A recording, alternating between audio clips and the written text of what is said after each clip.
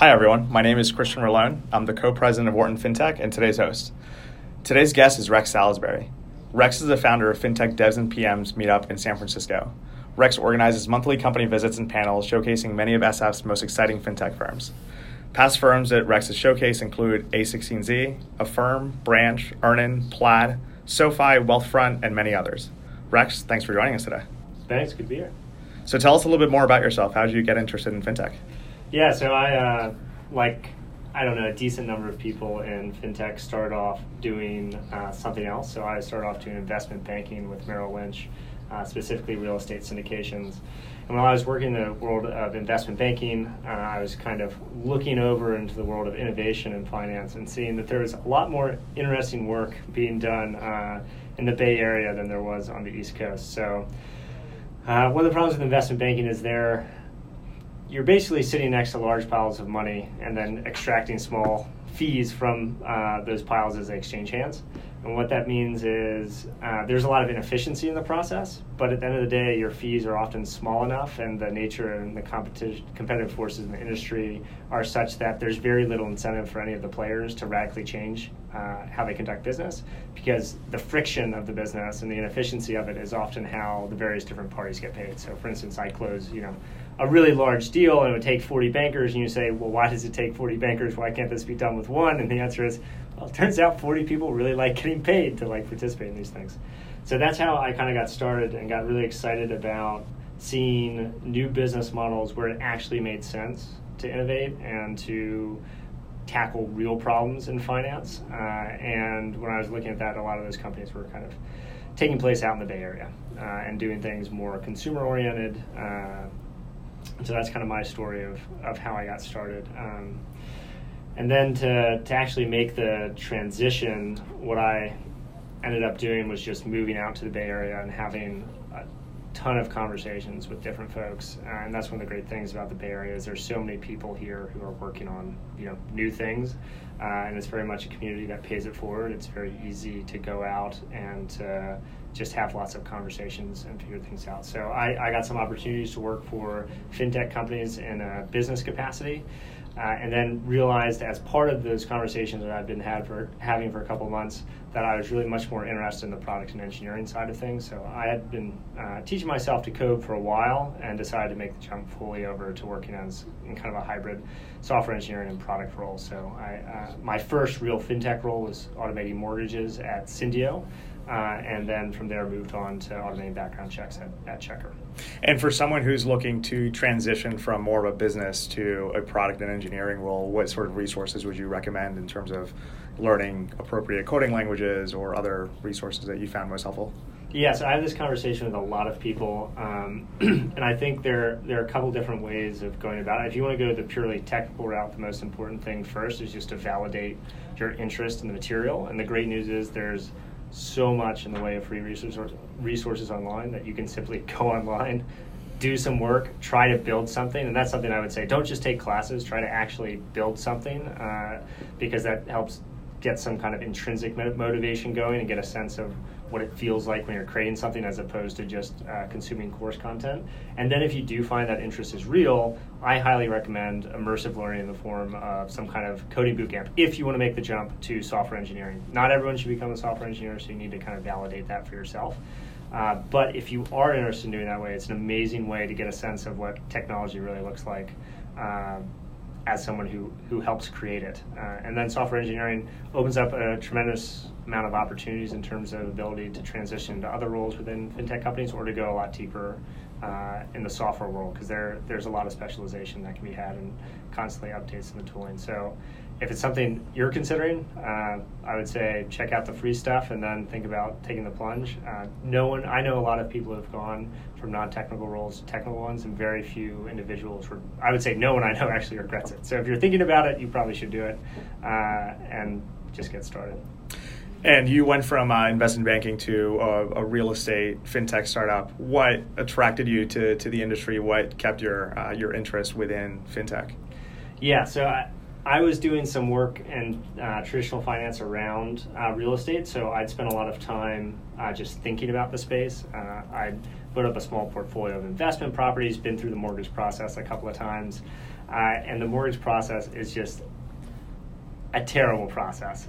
For anyone who's been through it, they know it. For people who haven't been through it, you probably have been told it's terrible, but I guarantee you when you actually go through the process, you're like, oh my gosh, I did not even realize how bad it was. So one story I have for there is one of the first homes that I closed on. I actually had my attorney complete the closing and complete the docs as my power of attorney. When I got back my official loan documentation, instead of having my name on them, it had the name as power of attorney. So like one of just the very basic things that you should do is make sure that your documentation is correct when finalizing a mortgage. And sometimes banks, after putting you through the ringer, after taking 30 days to close a loan, they can't even like get the loan right. So knowing that it's a huge market with a lot of consumer frustration, it seemed like a really exciting place to go.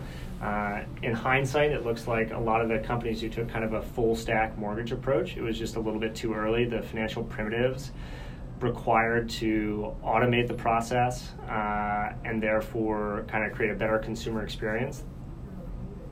Honestly, they're still being built today, and 3 years ago they certainly did not exist. So I'm still very excited about the mortgage space. And for those who don't know, Syndio has shut down as of about, I guess it was about a year and a half ago now, as have some other mortgage companies that got started. But I'm still very excited about that space and look forward to a lot of the other developments going on there. The software as a service plays in mortgage have done a little bit better. Blend, for example, is doing great. There's a lot of paperwork, but real estate is very much about the real world. You have assets that sit, that are recorded deeds at courthouses, and if you want to facilitate the closing and have like a fully electronic process, you also have to figure out ways of transferring title in more effective ways. Title insurance is an industry that has super high profit margins, only a few players. There's some fintech companies who are working on that, and there's just so many other pieces that are part and parcel to understanding real estate and real estate fintech that just need a lot of work, but it's an exciting area. Certainly for companies. So you also founded the FinTech Devs and PMs meetup here in the Bay Area. What motivated you to start this community? Yeah, so I think one of the things that I'm most excited about in FinTech are the people who are getting involved in FinTech. So specifically with this community, I just fell into it. I was helping a friend run a meetup for a while. They got busy with another job, and so I ended up just starting my own. As someone who's really excited to talk about things going on in FinTech, this was an opportunity just to get together with people that I really enjoyed spending time with and to convene them to share ideas. So our community is now about 2,000 different folks. The archetype of a member is someone working in product at a FinTech company. So these are the people who are kind of on the ground every day thinking about what can be built and how to do that and how to kind of bring about change by creating something that wasn't there before. So it's a really exciting group of people to get together, and we tend to have really great presenters. And the presenters themselves are most often people working in product at FinTech companies, and they'll talk about one of the most interesting things they've built in the last 6 to 12 months. And what have been some of your biggest takeaways from creating this community? First of all, it's just the depth of interest in the space in the Bay Area. There are just so many people who are interested in FinTech, and that's great because it makes for a much more engaged community, and it means you can bring in all sorts of different perspectives. I think the thing that I'm most excited about and find most interesting is to see how the community has matured, but also the approaches taken by FinTech companies. If you think about FinTech, it didn't really exist until after the Great Recession. And then there were just a few of the now marquee companies that got started, Lending Club being one of the earliest. Now that it's 2018, FinTech's been going on for a long time. And if you just look at the head count in the space, it's gone from very few to quite a number. And a lot of those individuals represent members of our community. And it used to be in finance that the first-class citizens were just financiers. They were the bankers. Technology people did not have a seat at the table, and if they did, they were not certainly equals. And that's really changed because at these FinTech companies, the technologists are first-class citizens, And what that means is you now have all these fintech companies where people are thinking about finance from software terms. And that's something that's never been done before. And going back to the Great Recession, there are very few people who are thinking about how do we take apart financial services and rebuild it through software. And today, there are many thousands of them just in the Bay Area alone, and that number is growing every day, and people are going on from those original firms to think about new problems that they may not ever have thought of when they were just working as technologists. So having all of this technical talent is just one of the many things that makes the Bay Area great, as well as access to capital. And I think marrying that technical talent with expertise about the financial system is one of the most exciting trends going on right now. And as you mentioned, you have a hybrid background with both having worked in investment banking as well as having studied computer science or programming in your spare time. How does that hybrid background inform your view of the fintech industry?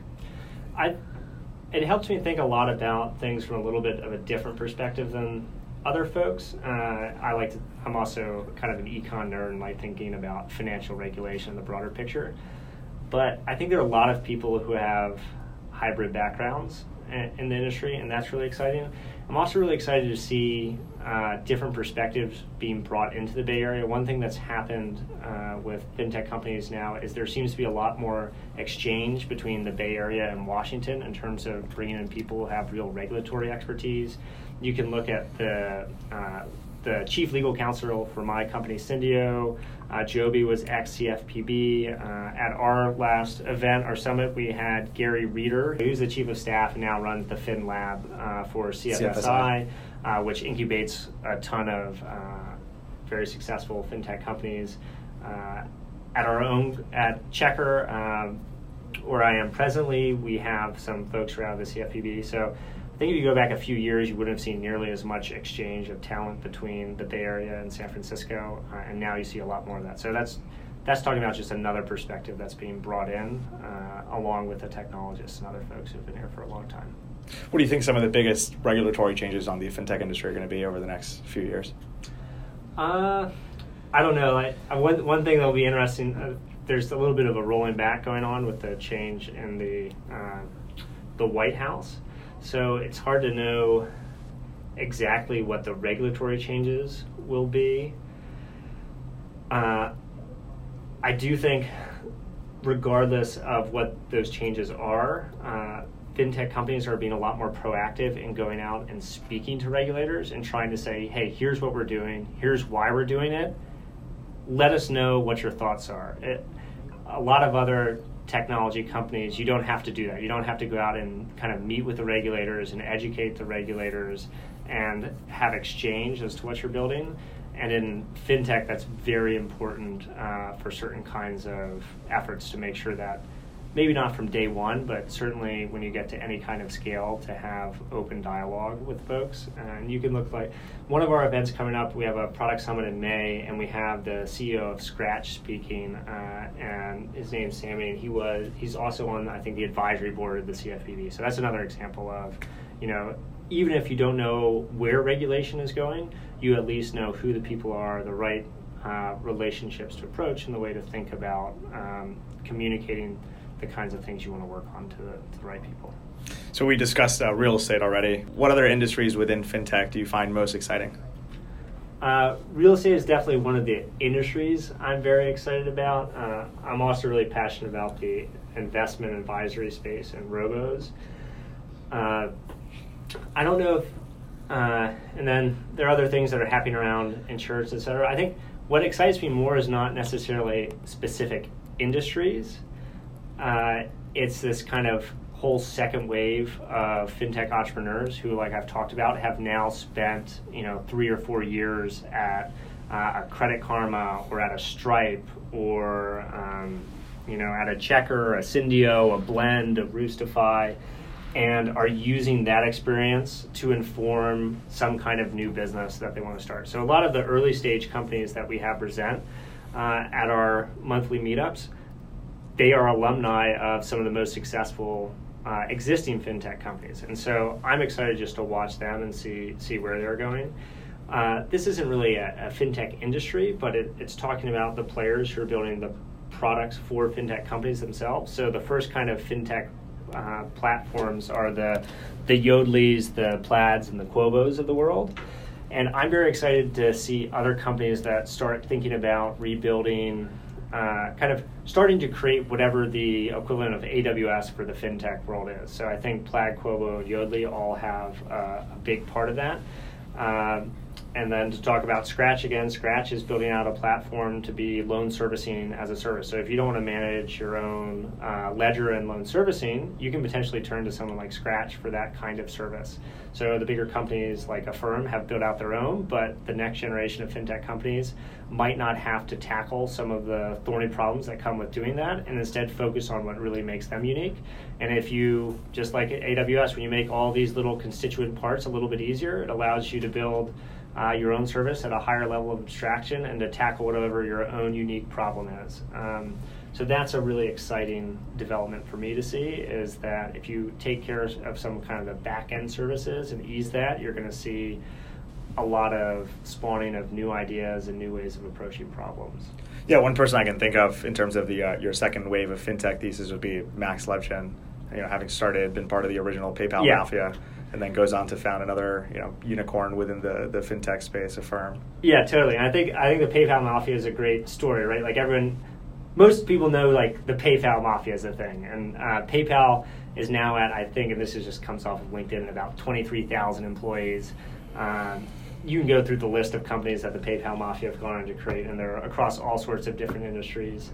Some of the largest fintech companies are right now only at, like 1,700, 2,000 employees, but there are going to be a whole other set of, Credit Karma mafias, Lending Club mafias, SoFi mafias that go out and address other problems, and I'm excited to see who those people are and what kinds of problems they decide to tackle. For sure. And what do you think are the biggest impacts on consumers? So when you're thinking about, I don't know, what exactly the reorientation of the fintech landscape will be, what the biggest and best companies exactly what they look like, but one of the trends that I'm most excited about, and I see a lot of companies doing interesting work on, is automation. And at the end of the day, I'm a big believer that automation is one of the ways that fintechs can win against incumbents. So Frank Rotman, who's a founding partner at QED Investors, which is a fintech-specific fund based out of, I believe it is, Charlottesville, he had a really nice post a while back that was talking about the Copernican revolution in banking, and he was saying, if your business, let's say that differently, consumers eventually will have perfect information. So if with perfect information consumers won't use your product, at some point in time you're not going to have any more customers. And I would add on to that I don't think perfect information is enough. I think you also need zero friction, because there's a lot of behaviors that just I take at a personal level that I know are not ideal behaviors, but there's enough friction inherent in the fintech or in the finance ecosystem that I don't change things. For example, like let's say you have a banking account that earns like 0.0% interest. Well, that's true of almost all savings accounts, but is so much friction involved in moving it that you don't actually take that action. So when you start actually building tools to automate things and move things around, I think it creates the ability to unlock value and to allow consumers to act on the greater access to information they have. I think that also means that you can create whole new business models about how you do things. So just a few toy examples. If you know Trim is a personal financial manager. They do a bunch of things, help analyze your spending patterns, et cetera, but they also have a bot that will negotiate down your Comcast bill. So I know that when Comcast has an outage or raises my rates, I can probably go in and I can probably get them to give back some money to me. But I also know that's going to take me a few hours and it's going to be a total pain. Trim just does that through a bot that they have. And then what they do is if they save you $20, they take 25% of that for themselves and they take $15, and you get the remaining amount, which that idea there is now it's like automation is allowing you to build a business based around the value you deliver and not necessarily about trying to extract value from your consumers. So if you think about a bank makes money maybe sometimes by doing overdraft fees, and that puts you directly at odds with your consumer. If you're predicated on automating certain things for your customer, and in automating them, you kind of take a component of what you help them save, that's like a much better alignment of interests, and then also a much more exciting business, I think, to work for, is one where you're like, hey, I'm firmly on the consumer side of things. How do I make their life easier? Tally is one company that's presented at our events in the past. They're framed themselves as the world's first automated debt manager, and the idea is that they you can connect all your credit cards and they basically take over it from there. So the idea is you don't have to become smarter or know how to deal with your credit cards any better. You can rely on Tally to intelligently understand which cards have the highest rates, when all your payments are due, and then if you're about to miss something, they'll even like extend you a line of credit. So they're very much also in the line of thought that in order to help consumers win in the future, you have to really double down on automation. I think that's a really exciting narrative. So when I think about this kind of second wave of fintech entrepreneurs, one thing I'm very excited to go and see them tackle is, first of all, more platform plays like we talked about. How do you actually build the AWS of fintech? And then also, how do you really automate things so you can drive real value for real people and create a whole new kind of business model as you do it? Going forward, if we assume that this new paradigm shift towards perfect information and lower barriers to switching goes forward, what do you think the trend would be in fintech? We've seen to some degree initially the unbundling of financial services. Now we're seeing a rebundling. Do you think rebundling would continue, or do you believe that fintech firms would continue to specialize? Yeah, I think when I think about, and so this is, unbundling and rebundling is definitely a thing, and how that happens, I wish I knew exactly what the end story looks like. I like thinking about,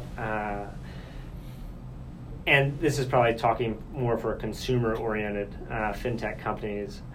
I'm interested in companies that have a really compelling hook to kind of get an initial engagement with users, and then they can turn that hook over time into a much more fully considered suite of features. So if you think about someone like Trim, maybe their hook is like, oh, we'll negotiate down your Comcast bill. And then over time they can say, oh, we'll negotiate down this. They actually just announced, I think it's a subscription-based model where they give you advice on how to handle your debts, and then also have some tools to take care of that for you. So like the hook is maybe like, show up, we'll save you like $15 in less than 15 minutes. And then the next suite of services, here we're going to help you automate your debts. Here we're going to help you automate your other things. Tally has a really great hook, which is like, we're going to take care of all of your credit card payments for you. Oh, by the way, now that you're here, maybe we'll start helping you figure out how to save. Maybe we'll help you start figuring out how to invest. So there's some interesting potentials to layer on different services on top of that. If you look at the robo-advisory world,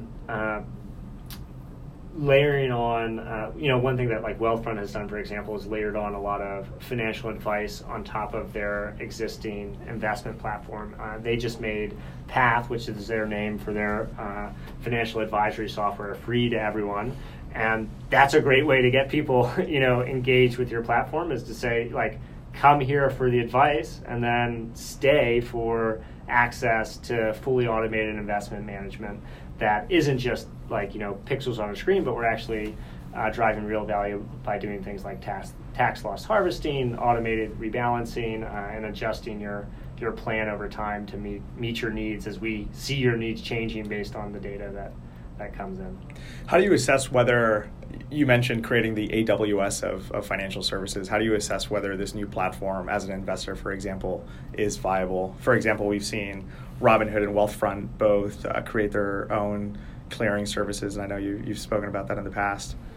Yeah, so one thing that will be different about the AWS and fintech, of course, is that there probably is no Amazon. I don't know, maybe there is, and we don't know who it is yet, but there probably is no Amazon that builds all of these core services from scratch. So it'll probably be a lot of different companies building different aspects of the kind of platform-oriented services. it's an interesting. I'm trying to think about different examples of what's been done. So right now, account aggregation and verification has kind of been taken care of by, as we've mentioned before, Plaid, Quovo, and Yodlee. I think the next generation of services, I guess what I would probably start with, I have this frame, which is I think that change in finance will start in sectors with the low value and the high volume and kind of move up the chain from there. So if you look at that from the lending perspective, it started out with consumer unsecured notes in the form of Lending Club. It moved up the chain into student mortgages were probably the next asset class that was successful from a debt perspective with SoFi. Then we tried to go to mortgages. A lot of companies tried to do that. I don't know, maybe someone's kind of figured it out, but I think the jury is still out even for the companies that are still around. So when I think about the platforms that are going to be successful, you can't build a platform for fintech companies that don't exist yet, right? So trying to build a platform for mortgage companies, it's probably a little bit hard to actually. Right now, in the mortgage industry, basically everyone uses Encompass, and they're the big banks. So building mortgage origination software is very different from building kind of the financial primitives, I think, that are necessary to help automate the mortgage origination process. What I think we need for that is basically someone rebuilding Ellie Mae's Encompass, which is the loan origination system used by the vast majority of the industry, and doing that in like a totally digital native way that, you know, APIs are first level citizens that allow you to integrate your own kind of front end into the highly regulated complex back end. So if we were to kind of rewind, low value, high volume, I think that one of the areas is definitely around loan servicing for the lower value kind of lending. So that would be things that are a little bit more analogous to Lending Club's products, which are consumer unsecured credit. So I would probably look for things in that area first. And to talk about Scratch again, that's what Scratch is doing. They're doing a loan servicing platform, and I believe they're starting with consumer unsecured credit, and then with student loans. Maybe in the future moving on to other products and services as well. So that's a long roundabout answer of just saying loan servicing for the low value, high volume parts of the industry that have kind of already seen a lot of change. Got it. And outside of financial technology specifically, I know you think a lot about, you know, financial services and the direction financial services are going over the next few years. What's your view on financial services in general? One thing I'm really excited or interested about too is what better financial regulation looks like for the banking sector. So this is maybe a little bit orthogonal to the conversation, but I think one of the most exciting bits of news in financial services was a company started by the former chair of research at the New York Fed called the Narrow Bank, and they got licensed and chartered as a bank, and their whole goal is simply to allow institutions to deposit large amounts of money with them, and they will pass that money on directly through to the Fed and just collect a small fee as part of that.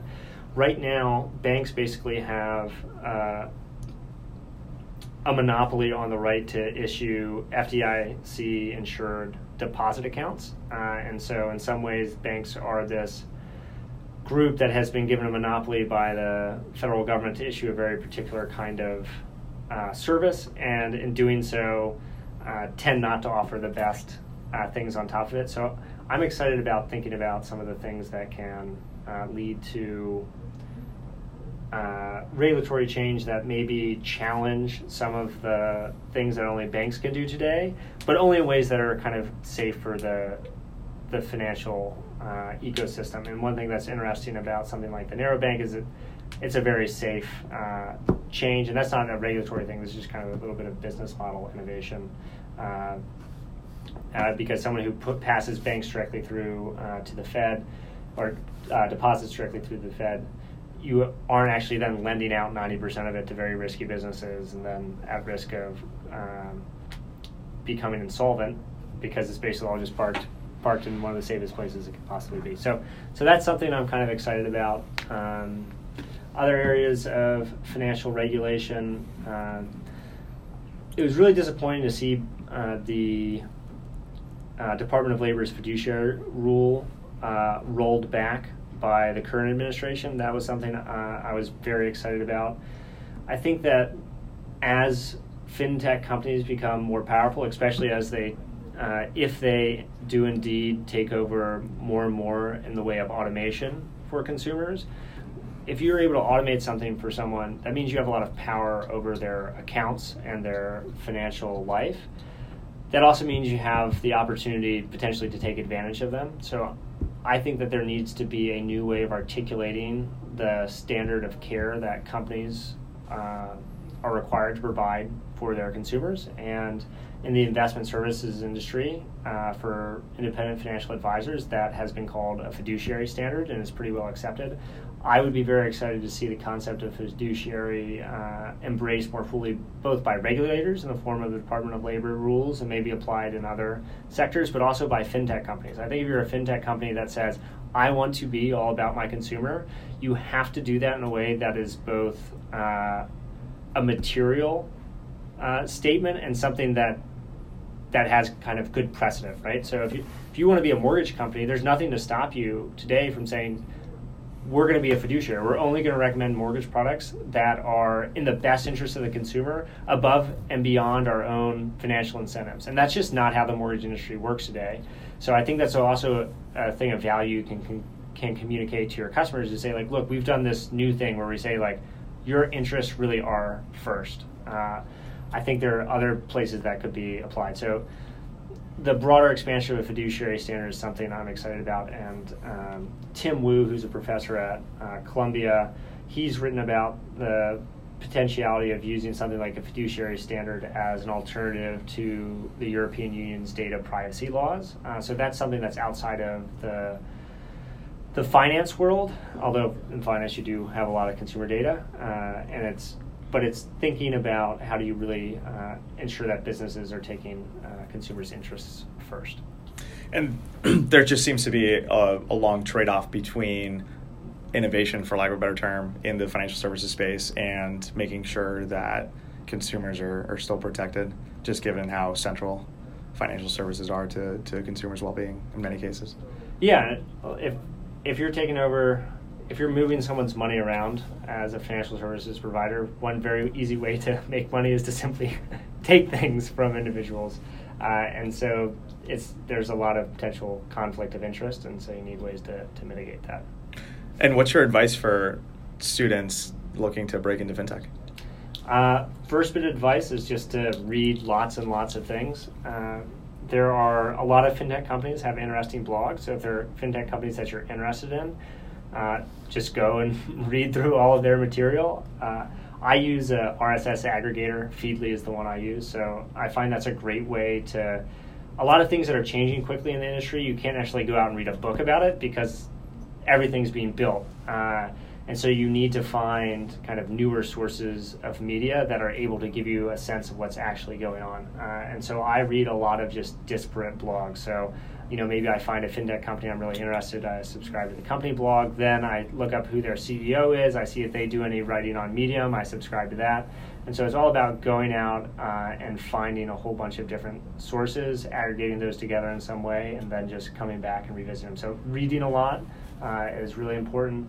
The other thing is, if you are fortunate enough to be in an ecosystem like the Bay Area or San Francisco, the Bay Area or New York in particular, go out and meet with lots of people, because being on the ground and just talking to folks by going to events at the community I run, FinTech Devs and PMs, is a great way to really see what's going on and just get a sense of the language that people are using to describe things. So reading, meeting people, and then other than that, I don't know, those are the two of the most important things. And I'd say of those, probably if you can meet with people and just have lots of conversations, that's the most important thing to do. And that's a great way to come full circle. Thanks so much, Rex, the founder of Devs and PMs. Thanks, Christian. Appreciate it. Thanks.